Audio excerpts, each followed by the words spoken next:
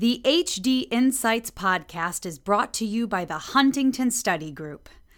The Huntington Study Group is a nonprofit research organization dedicated to conducting clinical research in HD and providing critical training on HD to healthcare professionals. Funding for this podcast is made possible through the generous support of listeners like you and sponsorship grants from organizations like Genentech, Teva Pharmaceuticals, Neurocrine Biosciences, Vasinex, and Wave Life Sciences. Hello, and welcome to the HD Insights podcast. Thank you for joining me today. As always, I'm Kevin Gregory, Director of Education, Communication, and Outreach at the Huntington Study Group, and your host for this program. On this episode, we caught up with Dr. Lauren Byrne. Dr. Byrne gave a platform presentation at the Huntington Study Group's annual meeting back in November on some exciting biomarker research she's been involved in. Her work on the HD CSF study has been evaluating mutant huntingtin and neurofilament light. That research has now gone to peer review, and well, she'll do a much better job of telling you about the importance of the research than I could ever hope to do. The other wonderful part of our conversation was about Dr. Byrne's personal connection to the HD community. Coming from an HD family, she has channeled that motivation to fight the disease into a successful and growing career in HD research at University College London, working with and further inspired by some prominent names in the field. Dr. Byrne is also an involved advocate in HD in her local community, and more recently, in joining the board of the Huntington's Disease Youth Organization, or HDYO. So without further delay, here's my conversation with Dr. Lauren Byrne. Well, Dr. Byrne, thank you for joining us on the HD Insights podcast for this episode today. Yeah, thanks for having me. I'm delighted to be here. First of all, congratulations on recently passing your PhD defense back in January. And so let's start there. Can you put that accomplishment into perspective for our audience? How much does that mean to you personally? It's a huge thing. Particularly, so I'm from a HD family, which some people don't know, some people do. I'm quite open about it, but it was one thing I wrote down to myself whenever I was going through genetic testing, that I was going to work. It was one of my reasons for getting tested, is because I wanted to get into HD research. So it was quite a climactic moment from 2014 when I got tested to getting through the other side and being Dr. Byrne. So it's a long process, a lot of sweat and tears going to doing a PhD, and there's definitely low points, and but it's an amazing achievement, and I'm very proud of the work that I was able to achieve. You mentioned your family, and so you have a very personal connection to Huntington's disease. Can you tell us a little bit about that and your background and how much of that has really driven you in your career pursuits? Sure. So I'm from a HD family based in Northern Ireland, and my dad has Huntington's disease, but he's from a family of 8, so there's been quite a few of them that have had the gene. So I've known about it the most part of my life. My granny had it and passed away before I was born, and I had an aunt and uncle who have passed away from it, but I grew up when they were I grew up around them when they were still in wheelchairs and suffering from it. So it's always been a part of my life. I'm one of the lucky ones, I think, that my parents were very open with me about it. My mum was quite involved in some of the associations and quite well informed for that time. So it was never treated as such a scary thing. And it wasn't until kind of late teens where I started hearing about people that were advocating for HD and having been tested. I think because previously in my family there wasn't a lot of encouragement to get tested at the time. We all lived very hopeful and positively, but there wasn't really much point to get tested. Definitely back in Ireland anyway.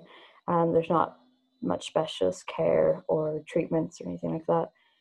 So that was kind of the mentality of my family. But I remember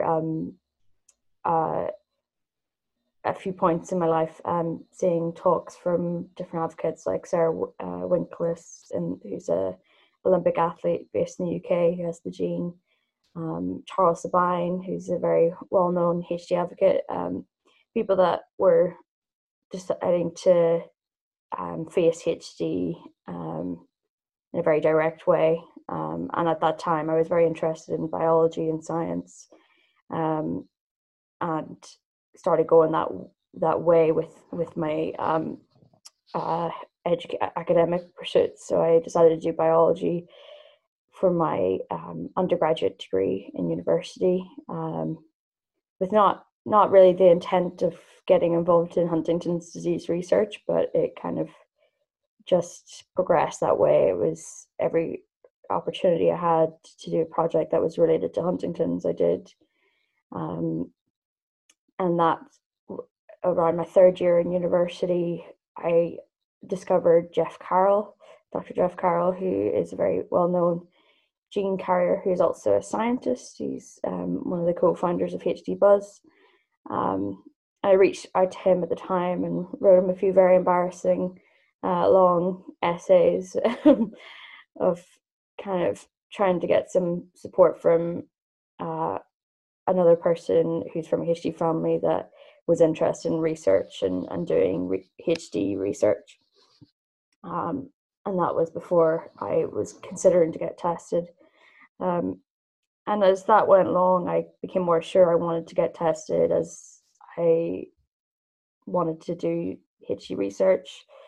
So that's kind of that transition in my life towards ending university and making those career decisions led me to getting tested. And then once I tested negative, I started my master's degree at UCL and joined Sarah Tabrizi's team, where I was able to do my first project in Huntington's disease research. You also have a very active role in the HD community through local and national advocacy to an extent. Can you talk about some of the responsibilities that you currently have and some of those roles that you're currently serving in? Sure. I've definitely taken an attitude of getting involved in as much as I can, and probably too much in some cases. But in the last couple of years, I've taken more roles in charities, including a local family association for Huntington's called the Huntington's Disease Association Northern Ireland. I joined their board of trustees a couple of years ago, as that's quite a personal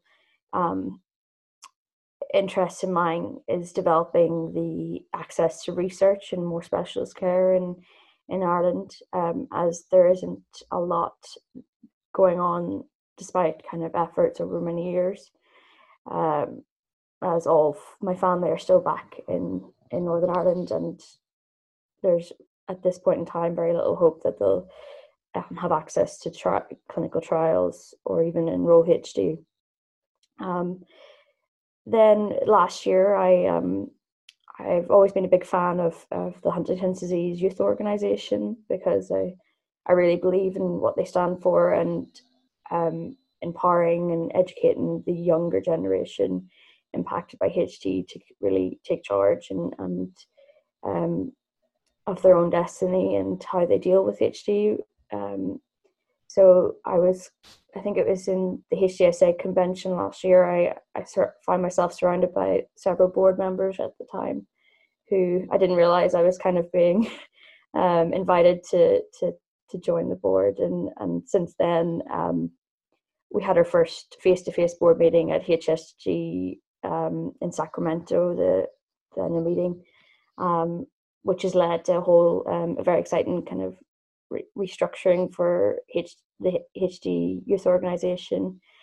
So I'm now going to be co-chair of a newly formed research committee.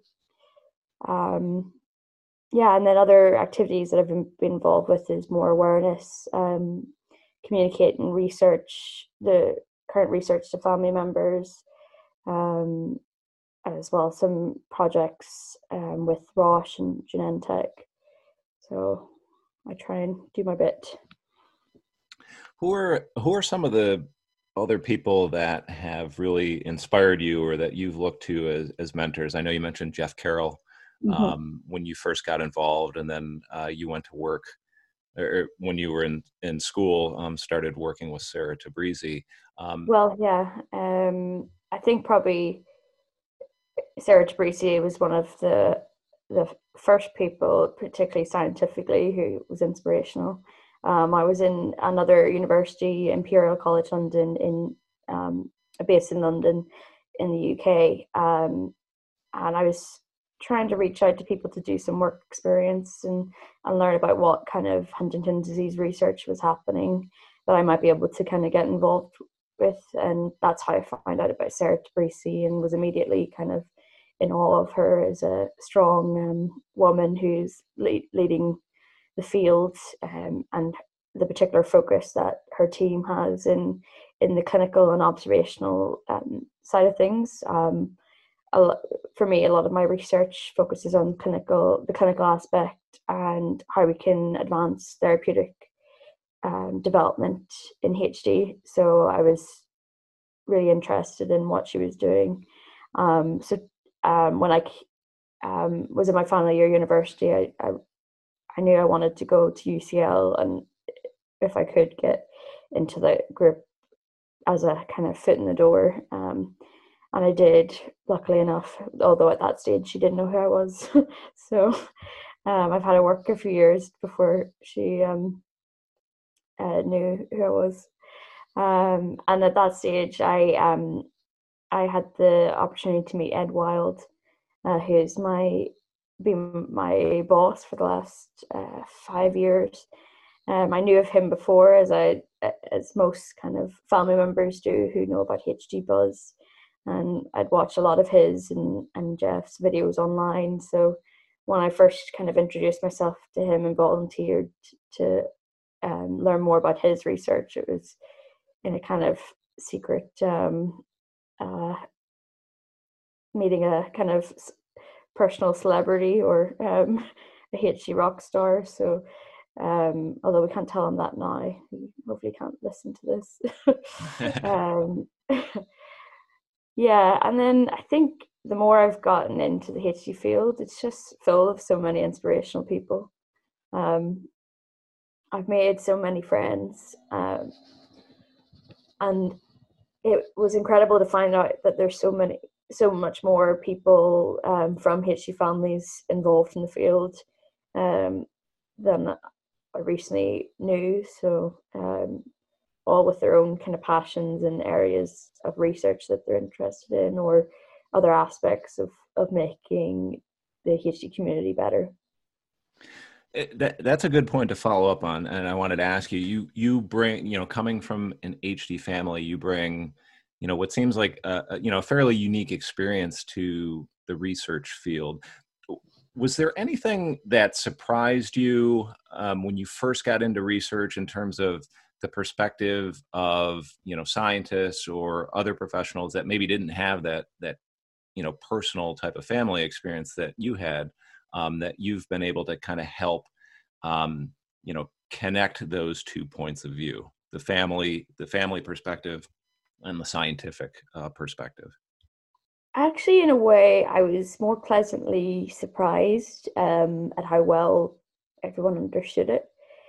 Coming from a HD family back in Ireland, where the average clinical care team or doctor or social worker has never encountered someone with Huntington's disease, or knows very little about the actual needs of a HD patient, you get a little skeptical about professionals. And then I entered the field of the actual HD specialist field, and was pretty much blown away, particularly at UCL, the specialist disciplinary team that they have there are really amazing, and I don't think the patients in London or and around London realise how lucky they are to have such a devoted service. And at least in our team at UCL, everyone's so, I think the patients and family members are at the forefront of everything we do, which, from talking to colleagues outside of HD or other researchers, I think the HD field is quite a unique field, probably because of the family aspect and the collaborative nature that's been driven probably historically by, really back from Nancy Wexler and the kind of forces that from families driving researchers to work together for the ultimate benefit of patients rather than their own careers. So was the biggest thing to learn, and I was so proud to find out that. I'm definitely biased, but I think in terms of what I've done to help other researchers understand it, I don't know. I'm just always there to answer. I'm very open about it with anybody I work with. When I first joined the group, I did a kind of introduction to my family and my experience, and I've always had an open door in terms of asking about that. But for me, even personally, it's been great to be surrounded by people that get it professionally. I always have people I can ask about my own family now without feeling I'm burdening them, which was a bit of a revelation when I first joined the research field, where before you don't really talk openly with friends that don't really understand Huntington's disease, and you tend to kind of deal with things on your own, whereas now I have people I can talk to about it. We'll return to the interview on the HD Insights podcast in a moment. We hope that you're enjoying this episode. As a nonprofit organization, the Huntington Study Group relies on the generous support from the community and listeners like you to continue bringing you in-depth content on HD, like this podcast series. If you like what you're hearing and are interested in supporting HD Insights through a grant or donation, please contact us through our email address, info@hsglimited.org, or by calling toll-free at 1-800-487-7671. We greatly appreciate your support. And now, back to our episode. Dr. Byrne, I'd like to switch gears now and talk about some of the recent research that you've been involved with. You mentioned being at the Huntington Study Group's annual meeting back in November. And at that meeting, you presented a platform discussion on a promising biofluid biomarker. And as I understand it, that same research has now moved into the preprint process and is undergoing peer review. Let's start there with what was the background behind how that project initially came about or was proposed? Sure. So the research is based on something we call biofluid biomarkers. And biomarkers are just things that we can measure in humans in different ways, whether it's a blood test or a urine sample or even a brain scan. And they can tell us about how someone's disease is progressing or whether to treat someone with a certain drug or etc. So that's kind of the foundation of what we try to work towards at UCL at the HD Centre, for the reason that we need better tools to run clinical trials and to tell us whether a drug is working, and also when to start treating once we do eventually have disease-modifying therapy for HD. So this project was in a a disease cohort called HD-CSF. CSF stands for cerebrospinal fluid, which is just the fluid that bathes the brain. It's in our spinal cord. And the reason it's such a useful sample to look at is in HD specifically, is because we know that Huntington's disease is a brain disease. And this CSF, or spinal fluid, bathes the brain and happens to be enriched for all these proteins that are specific to brain health and processes. So it's a good resource to collect, and something that's been happening a lot in the HD field. If anybody takes part in HD Clarity, a lot of that is to collect these biofluids of CSF from blood for these purposes. HD-CSF was a study designed by Ed Wild, my boss, and it's the single site study based in London of 80 participants, and these are people with Huntington's disease with symptoms, as well as those who carry the gene that for Huntington's disease but don't have symptoms, and as well as healthy controls to compare with. And their 80 participants were followed for 2 years. So it's the first CSF collection, or large CSF collection, to have longitudinal, or what we call longitudinal sampling, or samples over time. And previously, we've had a lot of progress with new biomarkers or potential biomarkers in CSF and in blood. And one that people might have heard a bit more about because of the Huntington lowering trials is CSF levels of mutant Huntington protein. And as we know, Huntington protein is the protein that is damaged in people that have the gene that causes Huntington's disease. The mutation causes a mutated form of the protein that is toxic to brain cells. And a few years ago, back in 2015, scientists, including Ed and colleagues, developed a way to measure this protein, which is at really, really low concentrations in spinal fluid, but which has allowed us to show that these new drugs that are being tested in trials are doing what they were meant to do, and that's to lower the Huntington protein in the brain, in and around the brain. So some people have heard about that. We are looking at that protein, or this research that is hopefully going to be published in the next few months, was looking at that protein in people that have not had any new drugs, just to understand how it changes over time. And this information is extremely important to the whole therapeutic development, in that it tells us how the protein should be changing in normal disease, so that if a drug that is successfully slowing the disease down, we'll be able to detect that more accurately. Another protein that we're looking at in this research is neurofilament-like protein. And this is a protein that's found in brain cells.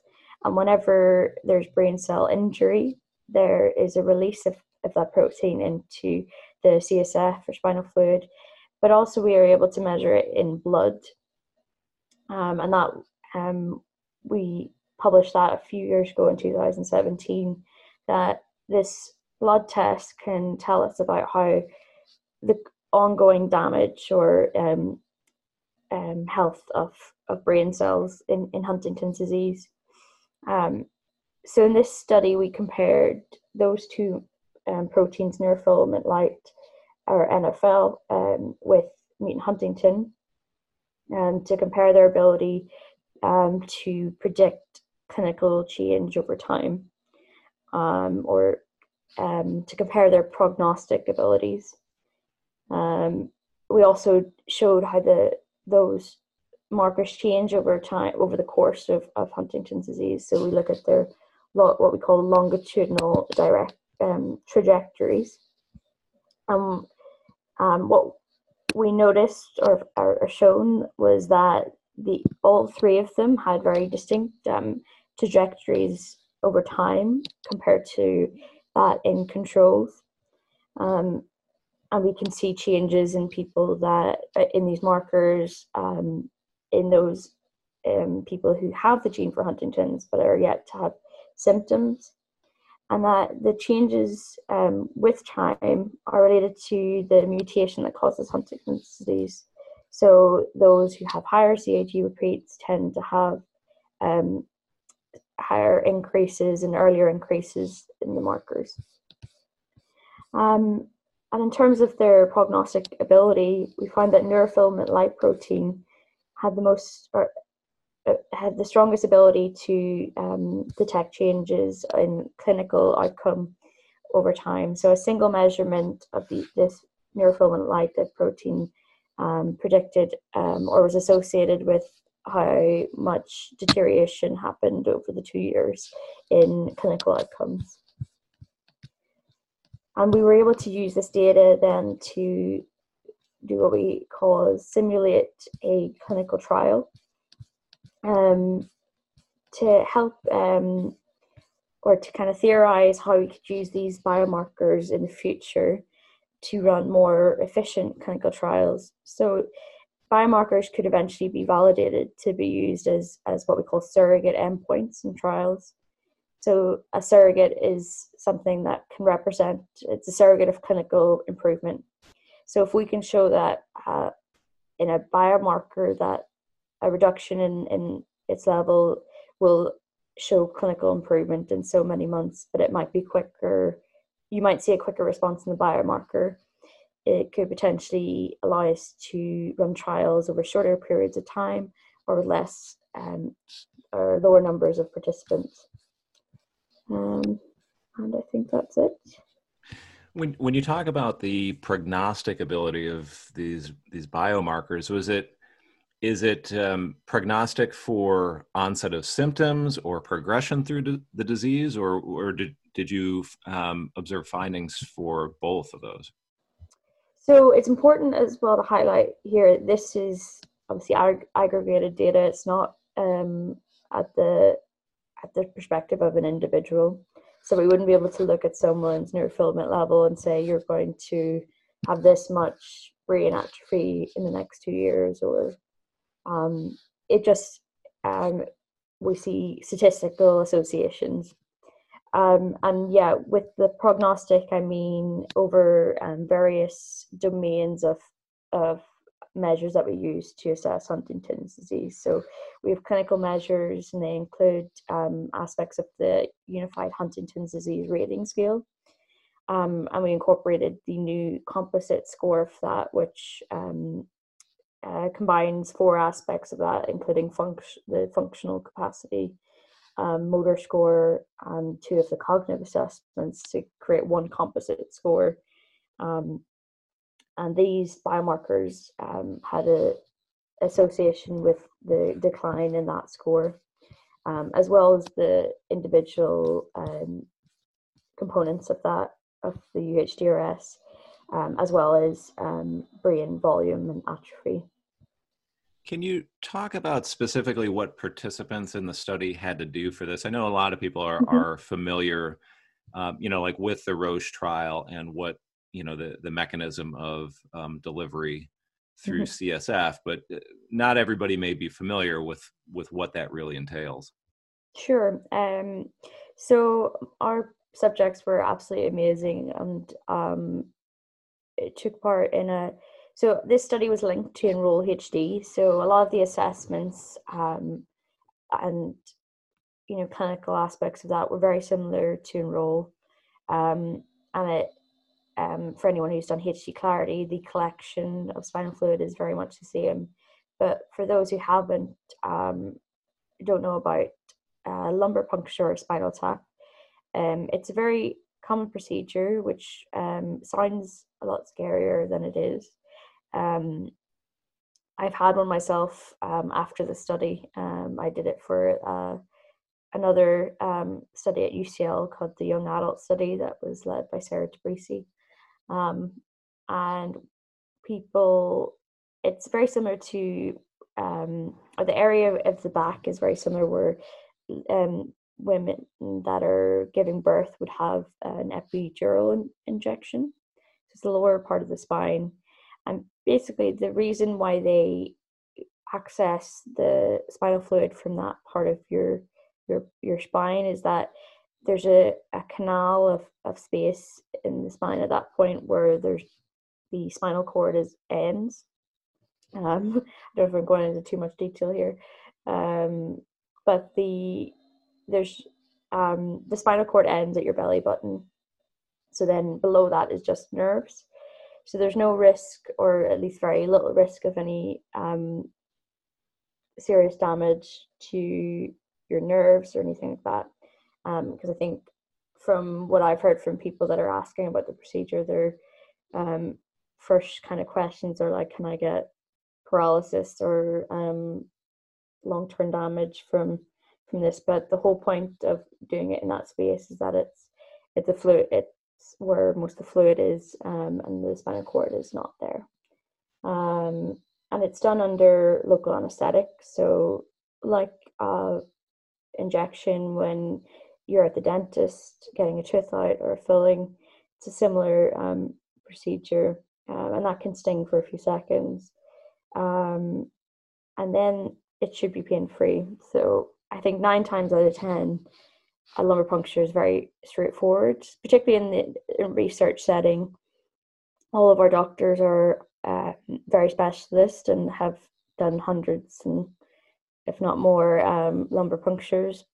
And a lot of these doctors are the same doctors that are taking, or the doctors in the intrathecal injection trials. So the difference between a lumbar puncture and the intrathecal injection, in our study in HC Clarity, we have the needle goes in and then we allow the fluid to drip out and we collect it. Whereas in the intrathecal injections that are where the drug would be injected into the spine in the trials, instead of they would remove some of the fluid with a syringe and then inject the fluid with the drug or placebo into the spine. I think that, and that's a really great point, and I'm glad you mentioned that, because to somebody who's not familiar with it, or if you're like me and you have an aversion to needles, something like a lumbar puncture sounds potentially horrifying. But like you said, these are these are people that have done hundreds of them and are well trained, and so I appreciate you bringing that up. Dr. Byrne, in terms of this research, were there any findings that really surprised you, or any assumptions maybe that you had going in that were that may not have been reflected in the result? I think the biggest surprise was we thought Meat and Huntington would have the strongest associations perhaps with the clinical manifestations of disease, because it's the root cause of it. But as we thought about it more, it makes sense that neurofilament, which is a marker of the pathology and damage to neurons, which is the precursor to the symptoms, would be closer associated with those features, whereas Meat and Huntington is kind of the most upstream event, perhaps. This is obviously more hypothesizing here. I think that was probably one of the most surprising. But that being said, Meat and Huntington is still has a lot of prognostic value compared to other potential biomarkers. I think the fact that the blood test of neurofilament is such a strong biomarker for clinical progression is probably the most exciting finding, and maybe surprising, even compared to measuring the same protein in the CSF, which is obviously great news for patients, because it's a blood test rather than having to go through the lumbar puncture that we just discussed. And it means it opens a lot of doors for the research that we can do, or retrospective research that we can do on this biomarker, because a lot of studies that have already happened will have definitely had blood samples. And that's something where I'm going with my future research and my postdoc, is to try and get as much information on this neurofilament marker in whatever samples that we have available to us in the HD field, which is quite a bit. We have studies like Predict HD and all the Track HD samples, all these large cohorts of people that have given samples and clinical and MRI information for many years, and sometimes not really understanding why they have to give so much blood or biosamples, what will be used for. This was a prime example of something that came when technology advanced, that we were really glad that we could go back to those samples that were collected years ago, and without really knowing that they would be this useful. Yeah, that's incredible. I was actually going to ask you if this research has brought up any questions, or that, will spawn future research activity, or, as you said, that, even the retrospective research review. Mm-hmm. Dr. Byrne, in terms of, the timeline for publication, I know you alluded to a few months. Is there a timeline that you expect for completion of the peer review to occur, and next steps for publication? In the kind of science review guides, we don't kind of make claims of such as that we can't risk that. It's all very scary at this stage once you've sent the baby off to be reviewed. So I am not going to say anything. I think if people would like to see the data, it's available online on medRxiv, and we can share a link with the podcast. And it will be announced, I'm sure, with a stream of tweets from Ed Wild when the actual article gets posted online. So hopefully people will hear about it if it and when it does get accepted. Oh, perfect. We'll post that link for folks at the end of the podcast. Are there any, in terms of the HD-CSF study, are there any other colleagues that you wanted to mention that really helped you with the effort, or really helped make a difference on it? Yeah, for sure. All of this work has been a joint effort with my colleague Felipe Rodriguez, who is a clinical fellow that also works with Ed Wild. We've worked from the very beginning of the study, and he's did pretty much all of the lumbar punctures. So we've been a double act through the whole, from start to finish. So it'll be Rodriguez, Byrne et al. 2020, hopefully. And the whole UCL HD team. So this is a lot of the co-authors on the paper are my colleagues at UCL. We have a fantastic neuroimaging team, including Rachel Scahill and Ellie Johnson, who helped analyze all of the MRI scans for the study. And the nice thing about this study is that it's a resource for the future development of biofluid biomarkers. So we still have lots of CSF and blood left over, and are continuing to come up with new prospective biomarkers to investigate that might be useful in their own rights. And in terms of future work with other colleagues, maybe outside of this, I am hoping to get involved with developing better Huntington assays.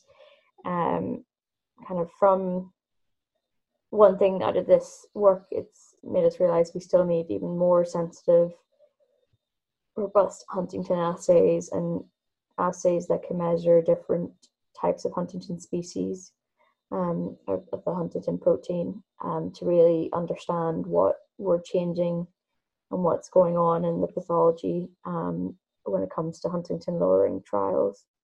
And for that, I'm starting to work with Dr. Rachel Harding, who's based in Toronto, to understand how to characterize antibodies, which are really the core parts of assays that make them specific to the proteins that we want to measure.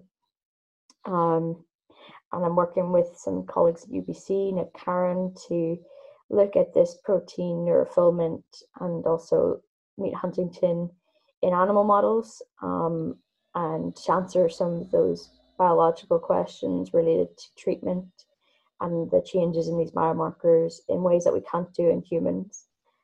So we've been working on a study treating a mice model of HD with huntingtin lowering agents to see how this affects the neurofilament and huntingtin. So there's a lot of work going on, which is exciting. Well, Dr. Byrne, I know the HD community and the research field is stronger and better for having you in it. And so I appreciate, the passion that you've brought to this. And I also want to thank you for taking time out to speak with us today for the podcast. Yeah, not a problem. I'm delighted to do it. Sorry if I ramble a bit. I get on a tangent sometimes. And No, this is perfect. Again, thank you so much for joining us. And for podcast listeners, I will share that URL that Dr. Byrne mentioned in a moment.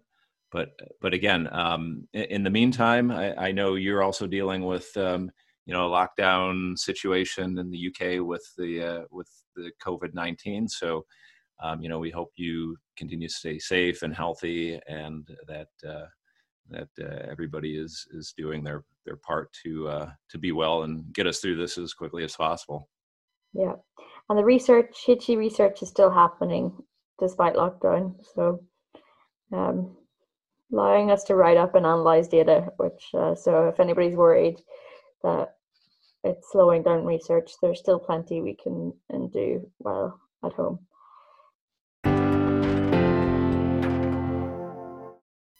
I am extremely thankful to Dr. Byrne for her time on this episode. There is such incredible research being done around the world by passionate and dedicated people. Dr. Byrne's involvement and work is truly a reflection of how driven this community is. If you're interested in reading the preprint edition of the HD CSF study, you'll find a web link included in the description for this podcast. There is no charge or subscription needed to view it. Before wrapping up this episode, I want to again take the opportunity to reach out to our audience about a project that HD Insights, in collaboration with colleagues at Vanderbilt University and Roche Genentech, are embarking upon that aims to shed light on racial, ethnic, economic, and geographic disparities that impact access to quality HD care, education, and community connection. As part of this project, we're reaching out to HD clinicians, advocates, researchers, and study coordinators who might be listening and interested in sharing their stories and experiences working with diverse populations impacted by HD. For example, what inequities do you see in your HD practice? What unique challenges have you or the community you serve faced, in particular when it comes to health inequities in outreach, access to care, willingness to engage, and affordability of healthcare? We would like to select a few stories and individuals to highlight in an article and future podcast, with the intention of lending a greater voice to this experience. If you would like to share a story for consideration, please contact me by email at kevin.gregory@hsglimited.org. While this initial call to action focuses on the researcher and clinician point of view, we recognize the importance of other perspectives to this overall conversation, most notably those of the patients, families, and research participants. Additional efforts will focus on bringing a spotlight to this group, which in the end is the group in most need of the microphone. Until next time on the HD Insights podcast, I'm Kevin Gregory. Thank you for spending time with us. Stay safe, be well, look out for each other, and we look forward to bringing you our next episode. We hope you enjoyed this edition of the HD Insights podcast. Remember to subscribe to this podcast to make sure you automatically get the latest episodes to your device. Please rate and review this podcast with your feedback so we can continue providing the best possible content.